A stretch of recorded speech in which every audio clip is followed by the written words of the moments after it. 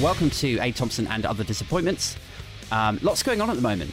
Obviously, we have Beer Gates carrying on and on and on. I don't want to delve too much further. Well, do I want to jump into Beergate, Currygate? I mean, like we all know how fucking ridiculous it is to see the leader of the opposition made a false equivalent to the PM's serial law breaking, right? We all understand how outrageous that is, but it's just another day, another week or two on this weird fucking island where, like, here's the thing, right? This is where it starts, right? We have 6 right-wing newspapers. I call them STEM newspapers mostly, but that only covers 4 of them. The STEM newspapers are Sun, Telegraph, Express, and Mail. But then there's also the Star and the Times. So that's 6 right-wing. And they outgun the 2 left-wing ones, the Mirror and the Guardian. And so everything from BBC Breakfast to Sky News to LBC and Talk Radio ends up skewed again, right? Because it starts with the right-wing lean of the newspapers and graduates to mainstream news on television and on digital formats, and it bleeds out again and again with a right-wing take on it through, you know, like the what the papers say segments on breakfast television, you know, and they do it on everything. They do it on LBC, on Nick Ferrari, they do it on Sky News Breakfast, they do it on BBC. Like, literally everyone takes their cue from the British newspapers. It's kind of weird. And it starts with the newspapers, it goes on to breakfast TV, it goes on to the radio, and then where does it end up? It ends up with you surrounded by 60-year-olds in the local pub saying shit like, well, now they're saying, like, it's always they, this unspecified, ambiguous group of super reliable, in-the-know people, Now they are saying Starmer's just as bad with the old curry and beers. So they're all at it, aren't they? Like, they're all at it. They're all the bloody same, aid. You know, like that's where it starts and that's where it ends, is with the public sort of consensus and this total warping of reality and people believing it.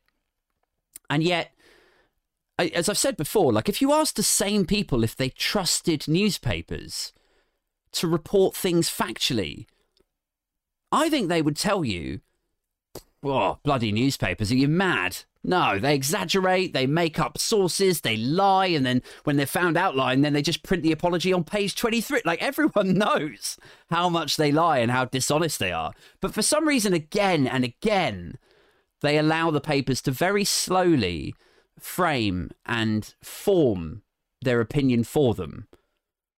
Allow the papers to do that. It's probably the wrong word. It's sort of subconscious, isn't it? It's like a psychological manipulation kind of trick.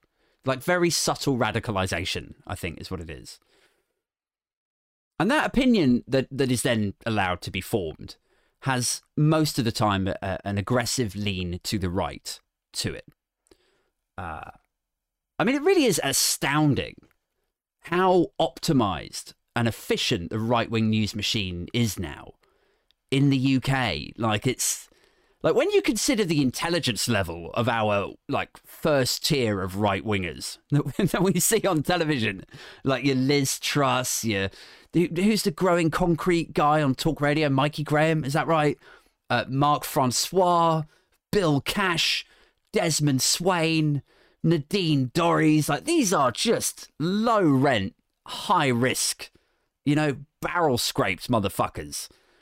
Astounding that these crayon-eating cretins or their subordinates or subsidiaries have been able to construct such a well-oiled machine. It's a bit like, you know, like, you would look at them, you go like, you guys were able to do this? This level of devious manipulation of the public consciousness? Really? Because you all come off as a bit, you know, like, I don't know, how do we say this in 2022? You know, you all come off as a little bit, like, medicated? Is that a polite way of saying it? It's like finding out a hugely impaired guy in a wheelchair is actually the author of A Brief History of Time. You know? There's something in that. Do you know what I mean? Like, you'd make an assumption about these people, and yet actually they're seemingly incredibly smart, like smart enough to construct this, as I say, like well-oiled right-wing news machine. And so with Currygate, like, if you spool back, just examine it, like, academically, how this has come about. Like, they start off trying to peddle this nonsense. And I remember that clearly. It was like, what, fucking 2 weeks ago, maybe 3 weeks ago, when the Mail started running the story. Or was it just Dan Hodges on a mad one on Twitter? I don't know. Like, either way, I remember when they wheeled it out again, because it wasn't brand new. It was just a thing that they started amping up in the run-up to the local elections, right? Like the curry and beer event or revelation was discussed last year, I remember. Like, it had been in the papers before, but it didn't take flight then because they didn't have this coordinated effort or desperation behind it. So when they brought it back in the run-up to the election, against the backdrop of this embattled, beleaguered prime minister, I remember thinking right there, oh, well, nobody's going to buy this shit. You know, like it had already been out and they were just wheeling it out again. They were trying their luck. It's like a shit husband trying to bring something out of the woodwork to win an argument, you know, but it's not like his wife's like, Nathan, you slept with my sister. You spent our flat deposit money taking her to the south of France for a week. I want a divorce. And then like Nathan's like, well, so I'm the one that's bad with money. Like you borrowed 50 quid off me last year to go out with your friends, and then when I asked for it back, you said you'd take us out for dinner instead.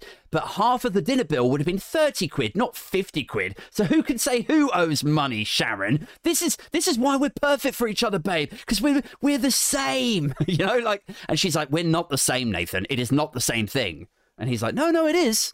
It's exactly the same. Now let's move on. You know, like, I know that sounds a bit over the top, but it is kind of that outrageous, you know, trying to draw parallels with two things that are fundamentally not the same. The Curry event being hyped as the same as Boris Johnson, breaking his own rules 20 times, lying about them, getting fined, refusing to resign, breaking the ministerial code. These are not the same. And when they ran that shit first, again, like when they rehashed it, 2 or 3 weeks ago, whatever it was, like Starmer's curry shame or whatever.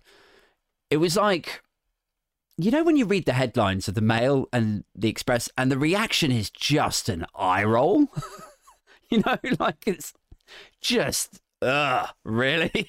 Just a perfect half circle of contempt over each eye, eyes rolling up and around. Like your eyeballs are underscoring the contempt of your eyebrows. Like, ugh. For whichever poor sack of shit had to sign off on that story and that headline. That's the kind of eye roll they get when they run, or when they ran or reran the Currygate story. From me, at least. I don't know. Clearly someone out there's buying it and fucking loving it. But it's like the kind of eye roll that everyone does at a Christmas dinner when your uncle says his new thing for that year. You know? Like the uncle who's just this perpetual, pathetic failure.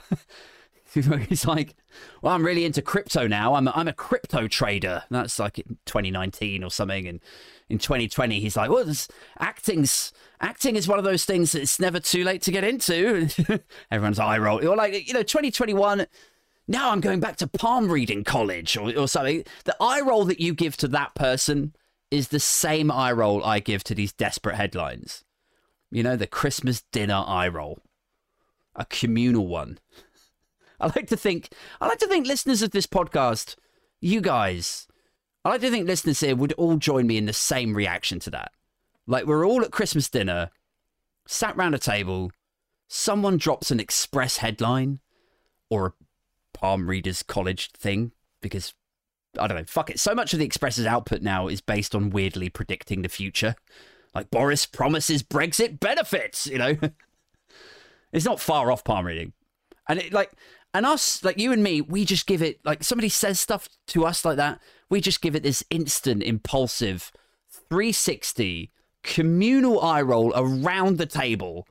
Everyone's reactionary eye roll to those headlines is like one after the other, like a Mexican wave of eye rolls around the table. All of our sighs in harmony. You know, like, ugh. like a choir of derision. And obviously, you know, like with the weird uncle, I know I'm jumping in and out of metaphor here, but bear with me, right? Like with the weird uncle, we like that because you don't believe the sewage that's coming out of his mouth, right? Like it's like a burst fire hydrant of nonsense coming out at every time, every year. Round, oh, I'm going to be an actor now. We don't believe it. Acting at 54, Rob? Why can't you get your fucking shit together? Like, you're going to be an actor now? Can you act like a fucking adult, maybe? You ready? Here we go. Okay, lights, camera, action. Go. Really get into it, Rob. Please. Please commit to the part. Method act, if you have to. Just please act like a fucking grown-up, Rob. Like, that's... We just don't believe what's coming out of his mouth, you know? So we roll our eyes at the desperate story we're hearing or reading in the Express and the Mail and the Sun's case. I'm going to read palms now. Rob, literally nobody believes what you just said. Like that kind of eye roll we give to these tabloids when they restarted with the Durham curry shit.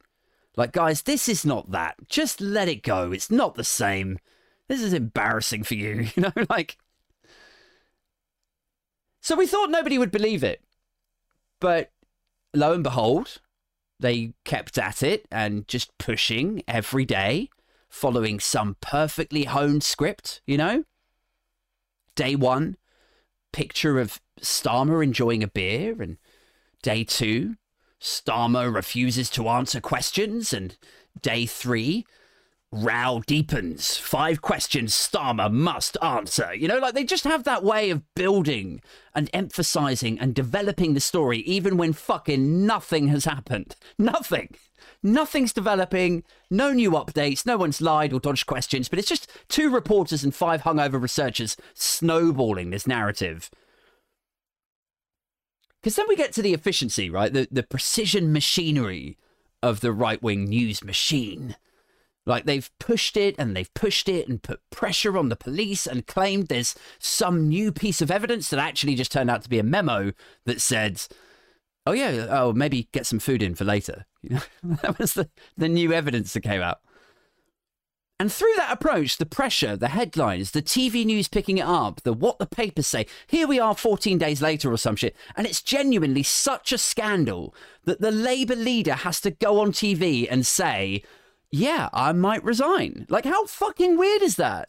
That a non-story like this can get amped up to that level in 14 days. That's so... Like, presumably this would work for, like, any Labour leader, for any person, for any situation, or, like, similarly ridiculous non-story. You know, it's that you could amp it up in 2 weeks.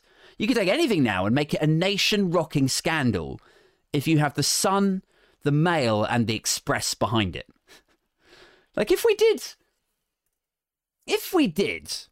right, humour me here, guys, humour me.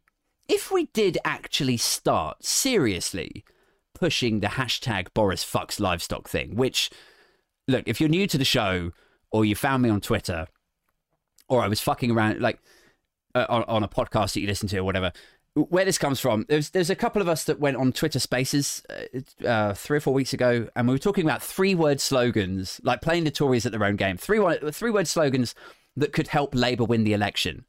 And so I was taking the piss because that's what I do. I was like, yes, Boris fucks livestock should do it, you know? So then that became the hashtag for the podcast. But if we were serious about pushing that, and we used the same technique that the Tory journo political class employ for shit like Currygate, like, how far could we push it? You know, like, where could it go? How far could it go? And look, I know that's a weird question to ask of you, but also this podcast, certainly this episode, is not a transactional conversation. You know, like, you're not here. I don't have to listen to you say, that's a weird question, Aid. So without that quality control and feedback, I'm just left here running riot, really, aren't I? So let's ask it. How far could that go if we employed the same tactics as the Sun, Telegraph, Express, and so on? Let's explore this shit. Let's play with this idea. How far could we push Boris fucks livestock if we used the same techniques? Here we go. So, day one. This is how I think it would pan out, right? Day one. Westminster is swirling with rumours that the Prime Minister may have engaged in a sex act with an animal. Then you let Twitter catch fire, all the hashtags start, livestock gate, pig fucker comes back, hashtag Baron of Bestiality. I'm sorry, this is getting kind of gross. But let's carry on. Day 2. Silence in number 10 about livestock rumours. Silence or lack of response, or just the person being busy, is reported ominously at this stage, as though they're afraid to face the accusations. You know? That's what they do. Silence in number 10 about livestock rumours. Day 3. Things are getting heated now. PM can't bury head in sand regarding livestock gate. Opponents say Johnson has questions to answer. We won't say what the questions are. We won't say specifically what he's accused of or scrutinise the veracity of the claims, or hold them up against supporting or unsupporting sources. We'll just say he can't bury his head in the sand. We will make him provide the scrutiny and the counterbalance. He could defend himself. He's a big boy. We'll just say he's got questions to answer and he can't bury his head in the sand about it. Where are we now? Day 4. Day 4 of the Boris fucks livestock scandal developing, when we used the same techniques as the Star and the Telegraph and Express and so on. Day 4. PM spokesman finally denies livestock rumours. Meanwhile, an unnamed private, personal, leaky and hugely fictional source says, well, ask yourself this. If you'd had a foursome with a Labrador and 2 llamas, would you deny it? Of course you fucking would. Day 5. Now they start calling him beleaguered Prime Minister or embattled PM. That's how he's being portrayed now.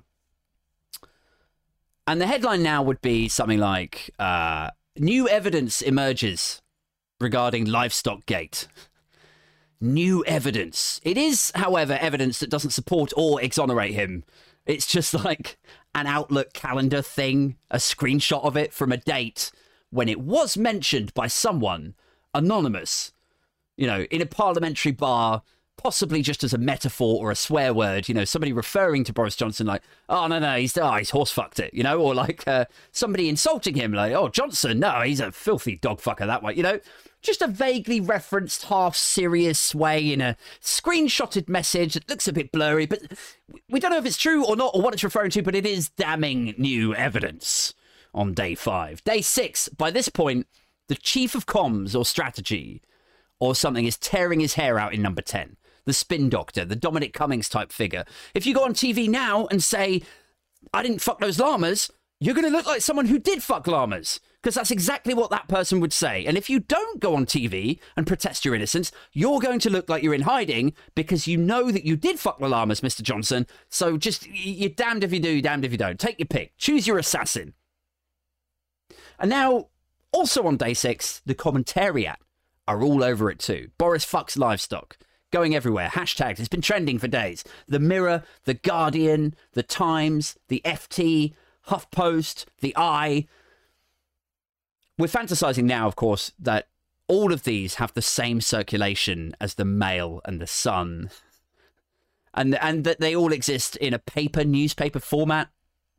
And that they're all included on breakfast TV, what the papers say. That is quite a, you know, lurid fantasy. But we're already fantasizing here about this thing, you know, actually taking off. So why not go a level deeper into the utmost, you know, the height of fantasy, where the dominant press in the UK are not the ones that are owned by non-dom billionaires. We're going levels deep fantasy here. So the Mirror, The Guardian, The Times, FT, HuffPost and The Eye, the comment, the opinion pages are all kicking in. And it's shit like, PM has failed to tackle rumours.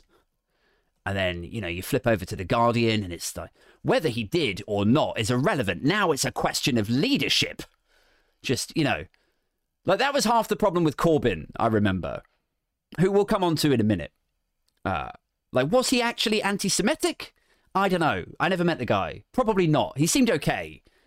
Like, for me, it was more like, mate, if you can't handle these accusations, allegations, if you can't dismantle this and neuter it, then I don't know, maybe you're not meant to be the Labour leader, you know? That was my thing with Corbyn, was I just didn't think he had the leadership to him.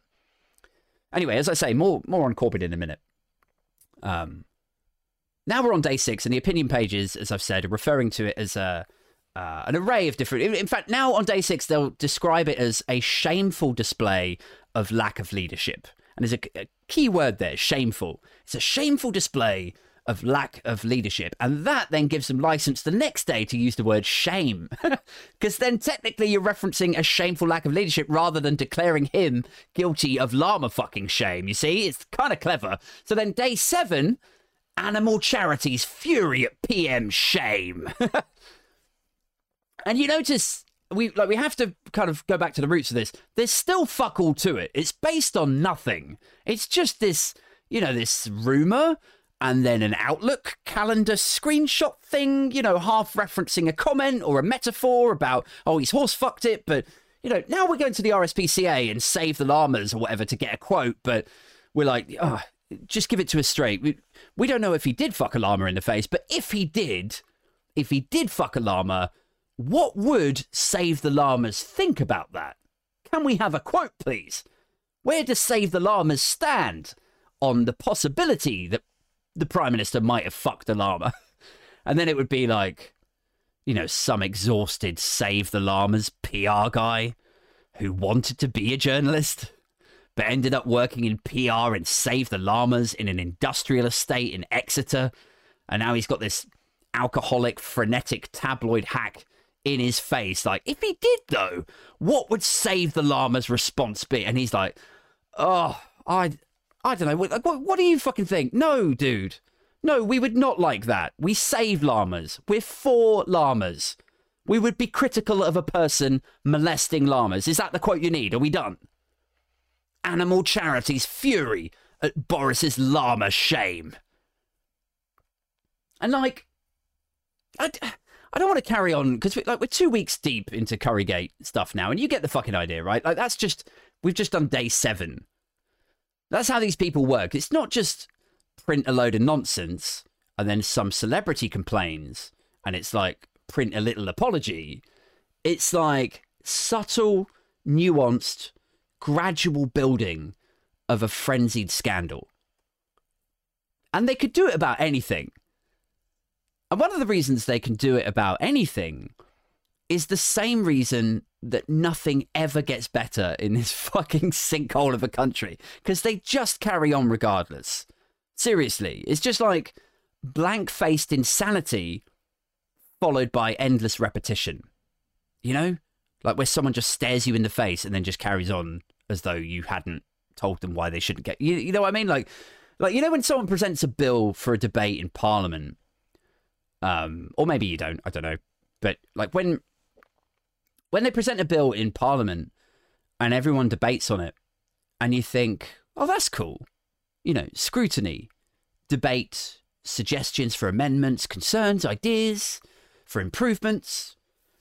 And then they spend the whole time reiterating the same shit they've said 7 times before on the breakfast sofas that journalists have challenged them on, and it's been debunked, and, but that's their line. And no matter how many times it's already been addressed or debunked, out it comes again. And it's just fucking nonsense. Like my favourite one of those, probably the most infamous example, was the Internal Markets Bill a couple of years ago. Ed Miliband was stepping in for Keir Starmer, and the charge from the Tories was that the bill was essential to avoid a malicious EU blockade on UK goods. Oh, scary stuff. When in actuality, I think, and this is going back a couple of years, but I think it was designed to allow them to break international law. That was the purpose of the bill, was to get around, avoid the specifics of their own fucking deal that they signed up to and paraded around glorious and oven ready and won their 80-seat majority on it. And time and again, people on the left and centre left had said, like, what? Like, where the fuck is the bit that imposes the blockade in there? If it's such a problem, where is it? And how is this new thing going to fix it? Like, and in the House of Commons, even when Ed Miliband said, all right, if it is in there, Show me. Like, I'll stand aside. Where is it? Just show it to us. Still, you got people saying this bill is necessary to avoid an EU blockade that no one could be expected to sign up to after having negotiated and signed up to it ourselves again and again and again. And so there was people like, but where is it? This bill will fix the blockade. But where is it? Hello? We need the internal markets bill to fix the EU blockade. Where is the fucking blockade bit, you tap dancing tosser?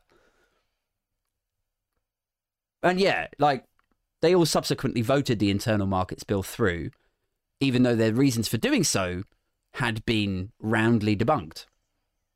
I think that's accurate. I think that's broadly what happened. Happy to be corrected. It's a great example of British politics and how it doesn't matter how many times you shoot something down. The same fucking idiots come back like whack-a-moles. Like, what's a recent example? Like, work from home affects productivity. No, it doesn't. It statistically does not. The vaccine rollout was successful because of Brexit. No, it fucking wasn't. We know this. How many times have we got to go through this? It's like American supermarket tabloids rolling out the same debunked story again and again, you know? Idris Elba, the next James Bond? No, he's not going to be the next James Bond. Stop saying the same thing. Bringing it back for a comeback tour again and again. Did Kennedy kill Monroe? No, she killed herself. We all know this. What the fuck is wrong with you? Of course, another good example of this is the merry-go-round we see with freedom of speech. You know, like, you get them going, oh, you can't say anything anymore. Cancel culture, wokeism, we have to protect free speech. And then someone like you or me maybe comes out and we go, free speech, okay, why are you silencing protest then?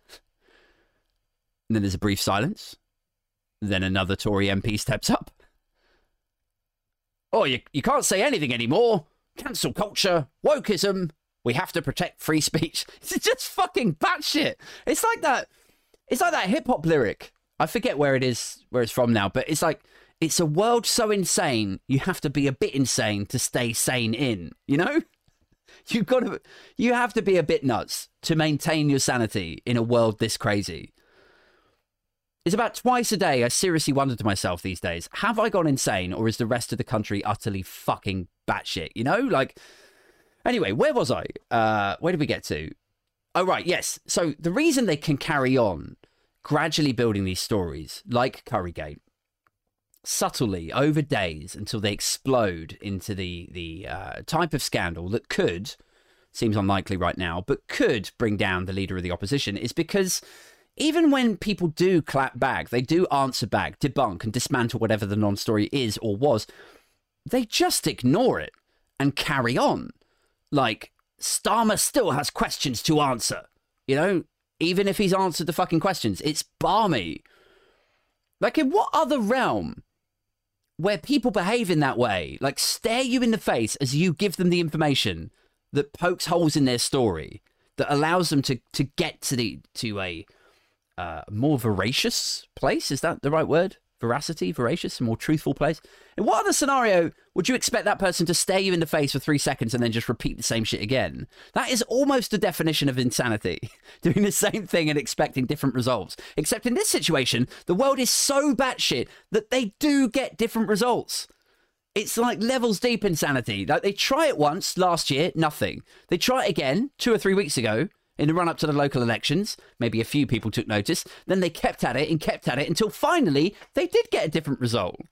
The motherfuckers just get worn down or think maybe there's an element that they think, well, there must be something to it, you know, if you say it often enough. Do you think, like, I don't know. I don't want to get all Godwin's law about this, but I'm pretty sure it's a staple attributed to Goebbels, like the literal Nazi propagandist.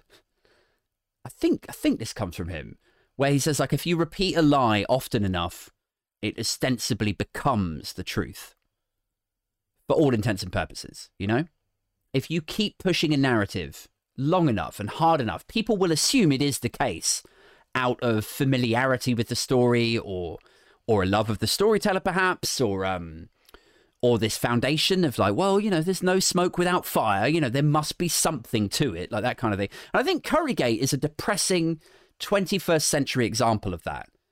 And it will be in the history books, just as hashtag Boris fucks livestock will be, you know, once we start that campaign, that coordinated media campaign in earnest. HuffPost, FT, Guardian, call me. We can make this happen. Anyway, let's move on. I still want to talk about Corbynism today, and you know, because it's been at the forefront of my mind for about a week now. Last week was a bit of a weird one for me. I've talked shit about Corbyn on Twitter before. You know, I'm not character assassinating him on a daily basis like a lot of people do. But I've mentioned a couple of things about him. And I've had a couple of people come back at me and call me a centrist, like it's a swear word. I've taken the piss out of Jeremy Corbyn on the podcast. I've had people in the chat call me a shill, which is fine. Like, you know, whatever. I'm a big boy. But last week was a bit different. You know, like I put a tweet out ahead of the local elections, and it said something along the lines of, try and remember it now. It was like, I understand that you might hate Starmer. I get that. But what I don't understand is why you would hate Starmer more than you hate Boris Johnson. You know? I think that's almost word for word what I tweeted. And I think the point is quite clear, you know. Vote for Labour if you can. It's got to be better than the Tories. It's a two-horse race, which in my mind it is. You can tactically vote, and you should absolutely tactically vote to remove Tories. Fewer Tories in Parliament, or indeed in councils, mean the government actually have to negotiate with voices from different backgrounds, who hopefully have morally centred agendas. You know, basically fewer Tories, that's the goal. Great. Just don't abstain. You get the idea. But then something weird happened. Like, someone jumped in my Twitter history, pulled out a tweet of mine from 2019 where I said that I wouldn't be voting Labour. And this, you may recall, was the final Corbyn general election. And I said I'd be voting Lib Dems because they were the tactical voting choice in my area. And understandably, they were like, hang on a second. You're saying don't vote Tory, go with Labour, or tactically vote. But look, here you are in 2019 saying you wouldn't vote Labour, and oh, look at this. You're in town X, which was geotagged on the tweet. And then they looked it up on Wikipedia, the vote history of the town. And then they're like, Labour would have been the tactical vote first choice. And you didn't even support them yourself then when Corbyn was leader. So why should we do this shit for Starmer now? You're a fucking hypocrite, mate, was like the gist of the barrage of unquenchable hate on I think it was last Wednesday or Thursday. I guess it was last Wednesday because that was the day before the elections. And so then there was, you know, tweet after tweet and threads and screenshots of my face and people calling me a twat and you voted Lib Dem, you abandoned Corbyn when there was a genuine socialist agenda. You helped lose Labour that election. Now you want our help, you big-eared, goofy prick, you know? And it's difficult to say with certainty, like, what might have diffused that frothing, pitchfork-waving mob situation on Twitter. But it doesn't appear to have been helped by the wording of the 2019 tweet, which also included a joke about how Corbyn looks like he wanks over porn mags that he found in the bushes in the 70s. That did not help, I can confirm. So I don't know. I'm going to come onto the foundations of their issue with Starmer in a sec, and then we can go on to how I think we move forward, right? But let's stay on track with what happened last week first. So I was getting a shit ton of attention, if you like, from supposedly progressive liberal rainbow flag accounts with bot-like names and fake pictures and suspiciously low follow accounts. But I don't know, man. Like, it's funny. Like, when it's some bald guy with an England flag looking like Phil Mitchell giving you abuse, you're like, yeah, like that fits that, you know, he's cast perfectly. You don't expect that bald England flag motherfucker called like Brexit Mix 73 to be nice to you. You just don't, you know, like, I see you tweet about JavaScript sometimes and I'm impressed that you retrained. You know, it's like, he's never going to say, I don't know, you just don't expect that kind of That's not easy with a young family. I respect it. You know, it's not, you don't expect that from Brexit Mix 73. You expect a taste of a Serbia, if that's even a word. You expect stuff like, you loudmouth piece of shit. But when it's a cartoon profile pic with rainbow emojis, it feels like South Park or something. It feels, it's a little cute rainbow and like bunny rabbit profile pic, cute manga face or something. You just imagine it like a cute Disney character, but scripted by Matt Stone and Trey Parker. Like, we found an old tweet, you hypocritical piece of shit. Like it's like, how do you? It's hard to feel totally threatened by that. You claim to be left, but you're a centrist and your attitude is problematic. How much are Tufton Street paying you, you fucking shill? It's like, how? I don't know. I didn't get it too bad. And the some of the abuse that I got was like, look, I get it. I understand. I have been a bit of a loudmouth, and there's some stuff I didn't feel totally clued up on, and it's difficult to then, fire back and be like, no, fuck you, when you know that actually you need to read up on this stuff a little bit more. Like, you're not in a totally good space to just fire back abuse to people, or at least that's how I felt.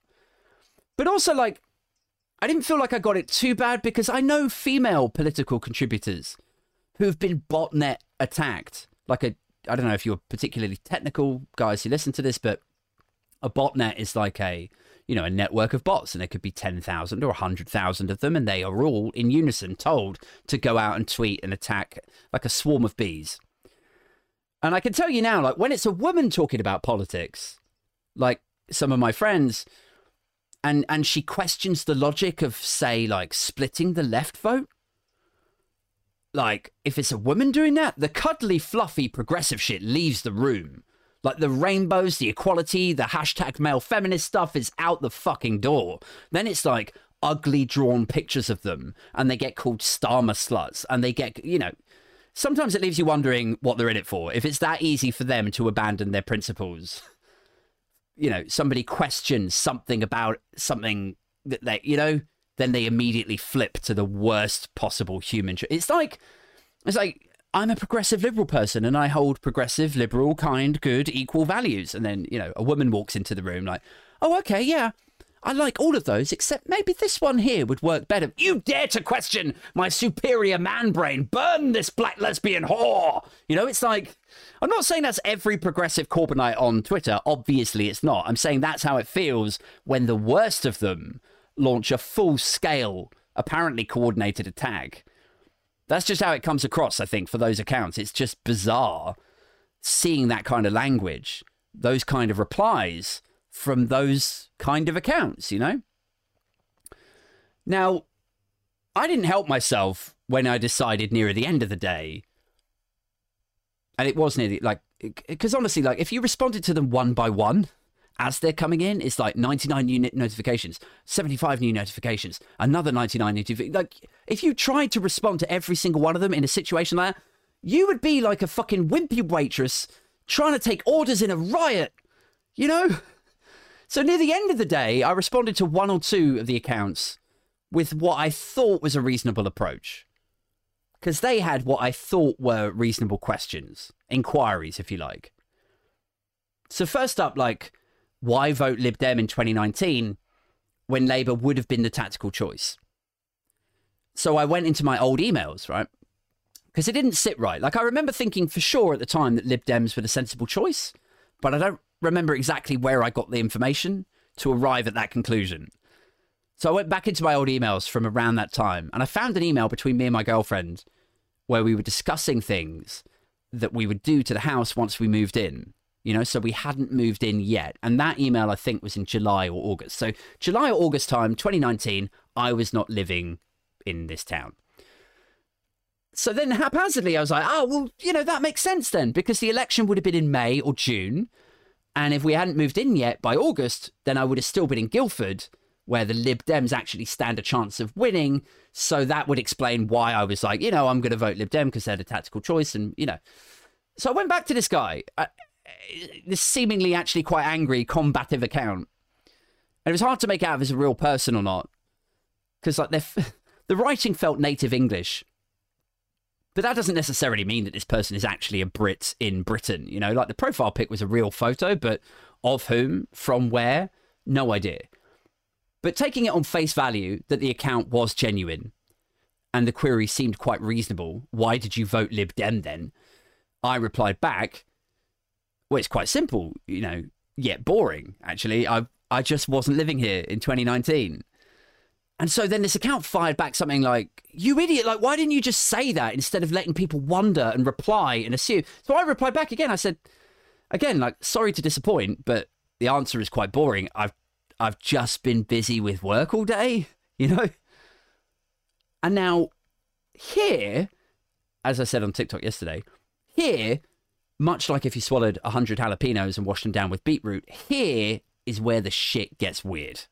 Because then the guy goes back into my Twitter history and presumably starts searching for my town name and moving in and house move and some other key phrases and you know, whatever. The search results come back and it shows that I moved in August, right, of general election. August of 2019, and the general election was in not May, not June, December. I'd completely forgotten that it was in December that year. I always associate, you know, elections like May the 1st or May the 5th, you know. So I was living here then. So then I see this tweet that he's brought up, and it's me saying, moving to this town, you know, in 3 weeks. And, you know, obviously it's right. And so then it all hit me. I was like, oh, fuck yeah, because the election was in December and we did move in the summer. I remember that. So I would have been living here. So now I'm in all kinds of shit because I'm slightly bemused. I'm like, well, why did I vote Lib Dem then? Because I started going back over the old like tactical voting stuff. I was like, it does say that Labour were the tactical voting choice. So why did I vote Lib Dem? And I don't know if I honestly don't have a good answer for that.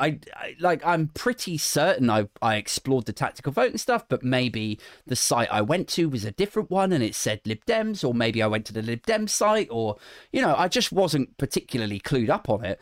I think maybe that, or the possibility that Lib Dems, I think it was the 2019 election, came out with such a strong anti-Brexit message that I may have just voted for them. I honestly don't remember.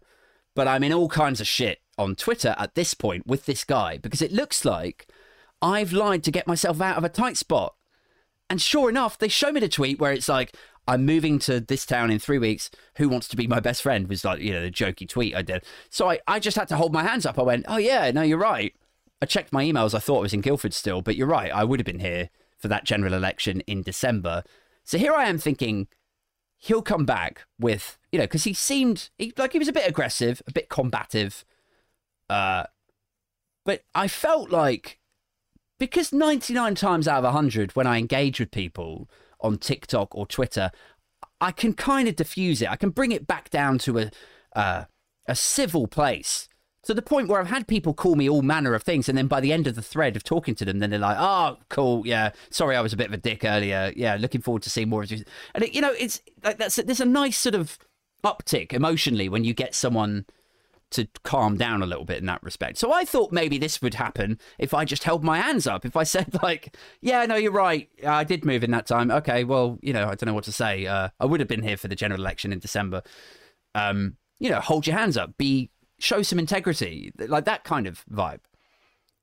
And so I thought he was going to come back with like, oh, you tit, you know, like a little bit aggressive, you tit, like, oh, all right, well, you know, I can see why people think it's a bit hypocritical of you to go on supporting Labour, you know, and tactical voting when it looks like you abandoned Labour, even when they were the obvious choice for tactical voting, right? I mean, you can see that, Aid, but, you know, let's move it. You know, I thought he might come back with something measured and reasonable, but no, it was like, no such measured reason or desire to discuss tactical voting or to root out why, in my opinion, they think it's okay to implicitly extend the Tory tenure for another 5 years, which, you know, if you don't tactically vote or if you do abandon Labour, that's my personal stance, is that you're implicitly kind of signing off on more Tory rule.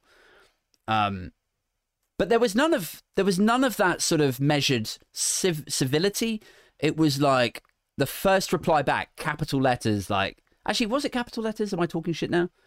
But it was definitely like, you fucking lying melt. It was like so angry and like abusive.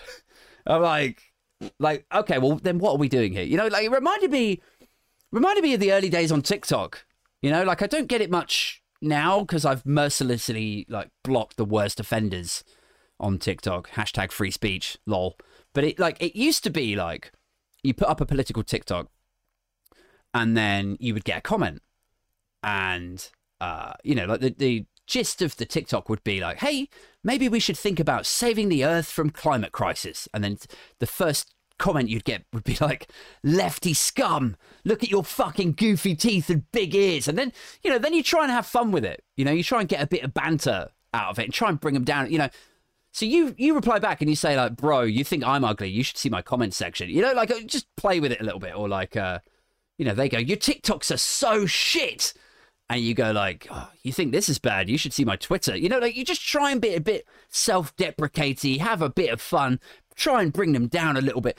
But then what happens if they then reply back with, yeah, well, you're a fuckhead. You know, like, there's no banter, no wit to it. And then it's just like, well, what?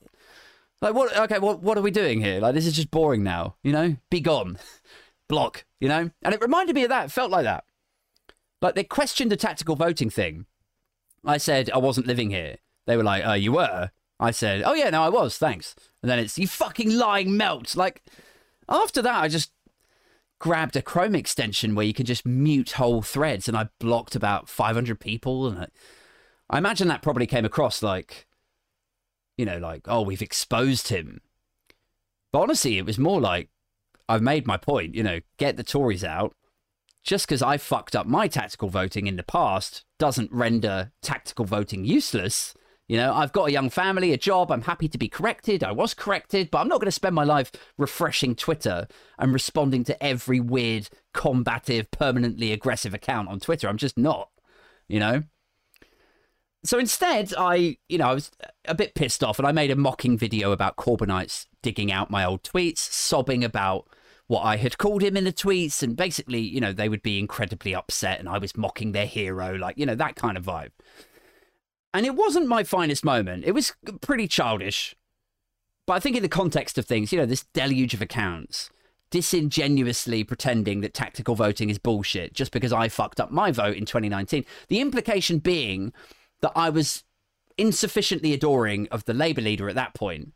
So now why should they be supportive of the current Labour leader if people like me weren't supportive of theirs, if you like?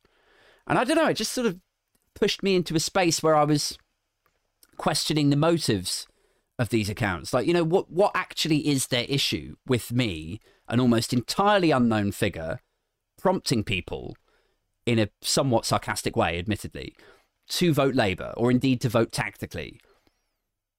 And the two motives I came away with was that tactical voting could well deliver a minority Labour government, which would render the aggrieved Corbyn followers, if you like, parliamentarily irrelevant, for want of a better word. And maybe I'm wrong on that. I don't know. I'll come on to that in a moment.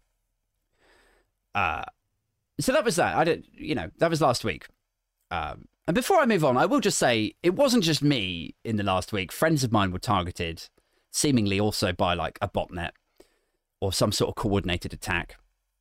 And it sounds a bit over the top, but honestly, it was like a swarm of bees, like of low follower, fake profile pic accounts, 99 notifications every second, that kind of vibe. It was, you know, jarring. Now, I've been thinking about this for a couple of days. I want to talk specifically about Corbyn and Starmer for a minute, and then we'll wrap up for the day. Because fuck me, this is a long episode for me to just talk to myself. Normally these ones are about sort of 30 minutes, 35. But I had a lot to get off my chest today, so humour me.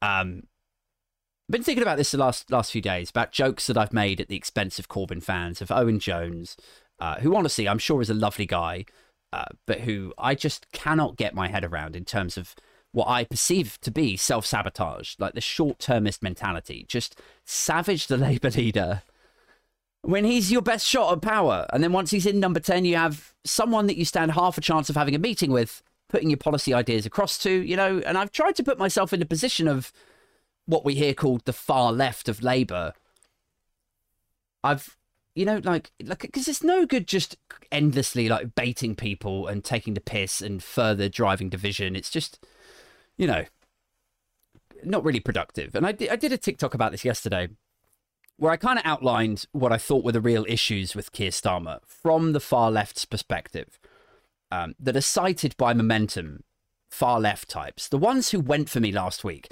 Because it's a bit like, you know, if you continue to dismiss and diminish these people's perspective, like they're all just embittered Corbyn fans, you know, the magic grandpaism of it. If you continue to pursue that, it's not like they're going to go, oh, well, you know, that makes me feel silly, so I guess I'll support Keir Starmer instead, so I don't feel silly. You know, that's not how it works. So I figured let's just flip the script, really try to understand where they're coming from. So I looked at a few of the tweets and I reread a few articles about Starmer from different websites that I wouldn't ordinarily go to. And the takeaways were thus. It seemed to me, and I'm, again, happy to be corrected or for people to add caveats, whatever. But it seemed to me that they feel Starmer won the leadership in 2020 after Corbyn lost that general election and Johnson got the 80-seat majority. They feel that he got the Labour leadership on the basis that he would keep the key pillars of the 2019 manifesto, right? So public ownership of utilities, nationalisation, tackle tax avoidance, put more of a tax burden on companies and high earners.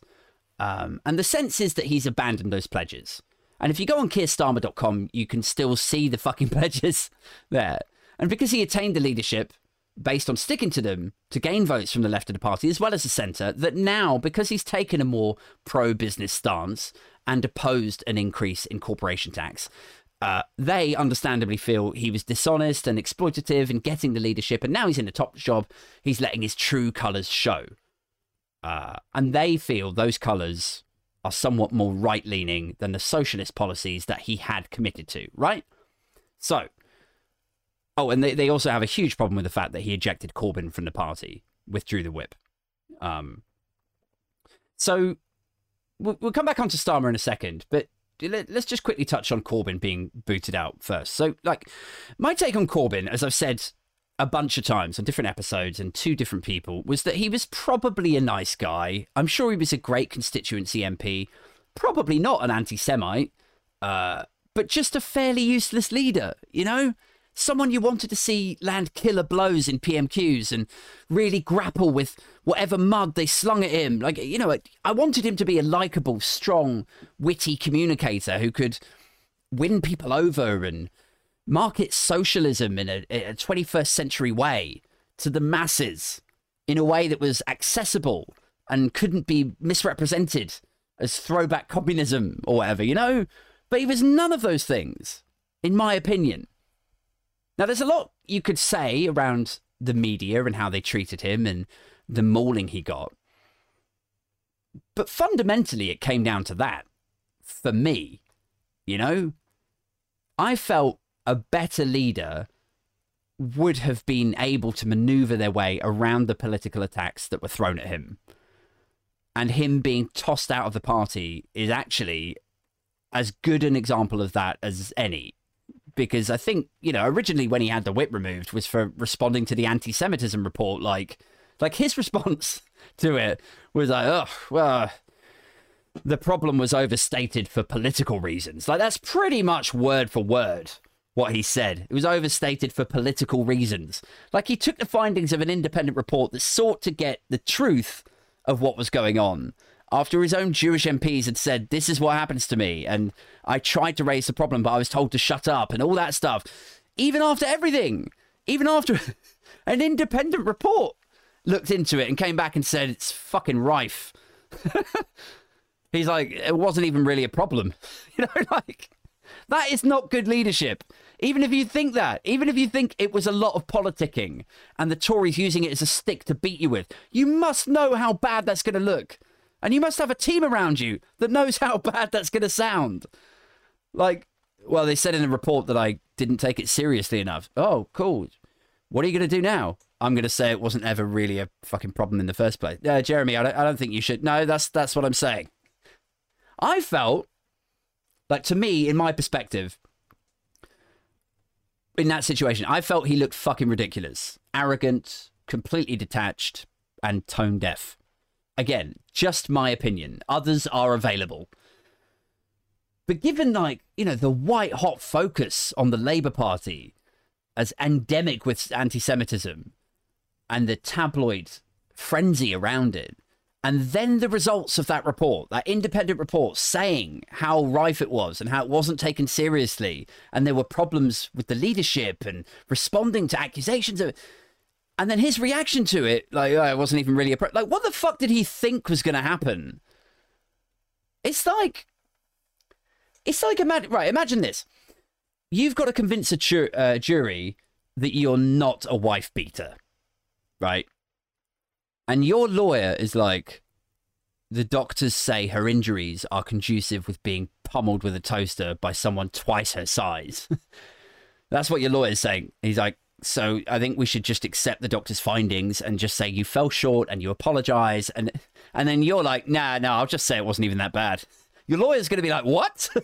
You'll be like, yeah, she overstated it to get sympathy and attention. She fucking loves the attention. Don't you, Shelley? Don't you? You're fucking loving this, aren't you? You know, like, that's how it kind of plays out to me. Just this sort of embittered, detached kind of arrogance. I know that's a bit of an uncouth example or metaphor. And God knows, like, the last few days, I've had a few strips torn off me for clumsy metaphors. But, I mean, it is exactly the same, is what I'm saying. So there we go. You know, in looking into the far left's concerns about Starmer, I sort of found... We're going back to Starmer now, by the way. Sorry. I sort of found I understood them a lot more. You know, like I understood what someone's positions might be when they class themselves as a socialist to gain socialist votes. And he got 54%, so quite a lot, right? I understand what someone's position might be then after that, when you turn around and refuse to oppose Tory policies about X and Y. I understand that the far left, if we're calling them that, of Labour, are then a bit like, oh, well, hang on a second. Like, what the fuck is this? You know, I lent my vote to you to get you into office, and now, like, what the fuck are you doing? I understand that. And I am sorry for buying into the Magic Grandpa stuff before. I get the problems with Starmer. I understand. The guy's not above scrutiny. He's not my perfect candidate either. Never was. I just sort of... You know, I sort of look at him like he's occupying this centre-right fiscal space, usually inhabited by the Conservatives, with the idea being that he will gain power. Like, he'll win people's confidence, some male readers maybe, some Sun readers, and then once he's in number 10, he will implement socially liberal policies on schools, hospitals, tackle institutional racism, and look at proportional representation and so on. Like, that's how I see it. I said on a TikTok yesterday, it's like a verbal magic trick, you know, or a political magic trick. Like, he's saying, like, while you were looking at, like, fucking corporation tax over here, while you were looking at, you know, not introducing a higher rate tax, I was over here fixing institutional racism. You know, it's playing a game. It's a balancing act on his side to get him into office, and then we can actually implement change. But other people feel differently. Other people feel very betrayed, and I understand that. And I guess where I've arrived, really, you know, just to round off this week, is realising a couple of things, you know? That, yes, there's a lot of anger to Starmer. Some of it's kind of stupid, you know. There are idiots out there. Some of it is, I love Corbyn and you didn't support Jezza, so now I won't support your guy. You know, it's a lot of that stuff, which is fine. If that's you, great, all the best. But that is not everyone on the far left. You know, those guys do exist in the same way that the worst of the right wing exists. So there's that. But there's also a lot of disillusionment with Starmer that he needs to get on top of. Like, at the moment, it's just Diane Abbott and Owen Jones picking at him from the sidelines. But if unions start pulling out, or they move to the Greens or something, presumably he's going to have all kinds of problems, funding, support, votes, you know. And the second thing was, like, the Corbyn lot, for want of a better group name, collective name. The second thing I've come away with this week is that they need a figurehead. They need, you know, you could make the case that, like, Corbyn was their figurehead and he's been ejected from the party, and that's fine. I don't see him being reintroduced, mostly because of that anti-Semitism report and his response to it. But that doesn't mean you can't have a figurehead. I feel like that's what they're missing. They desperately need a figurehead that can represent their frustrations, put their fears and concerns across over a table with Starmer and Rayner once a week. You know, morning coffees, breakfast club or something. Get them back on side. They desperately need a figurehead. Starmer, in fact, desperately needs the Corbyn lot to have a figurehead. Because without that input, I really think the division in Labour is just going to get worse and worse. It really is. It's like I said earlier, they're not just going to go away and go, oh, well, I felt silly, so now I'll support Starmer. You know, they're going to get disillusioned more so. And to some extent, you can go, well, you know, Labour's been polling well the last 6 months, and that's true, but they can't really win a majority unless they regain the Red Wall or unless they regain Scotland, which is just, you know, not going to happen anytime soon. So they need to rebuild those bridges with the Red Wall and the left of the party. Unless, I don't know, here's a fucking weird thought to leave you on. Because, like, some of those Red Wall seats are staying blue, right? They're Brexity northern towns that have jumped on the Boris bus, if you like. And then now there's this thing about Labour being the party of Mayfair, you know? Westminster. What was the other fucking big one that they won this week? I mean, Southampton was a big one, but Wandsworth, that was it. So there's this thing about, you know, Labour being the Mayfair party in Wandsworth and Westminster. And so here's a weird question for you.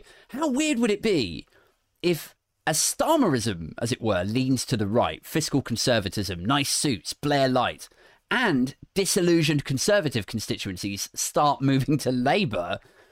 Meanwhile, traditional Labour seats in places like the Red Wall move to Tory.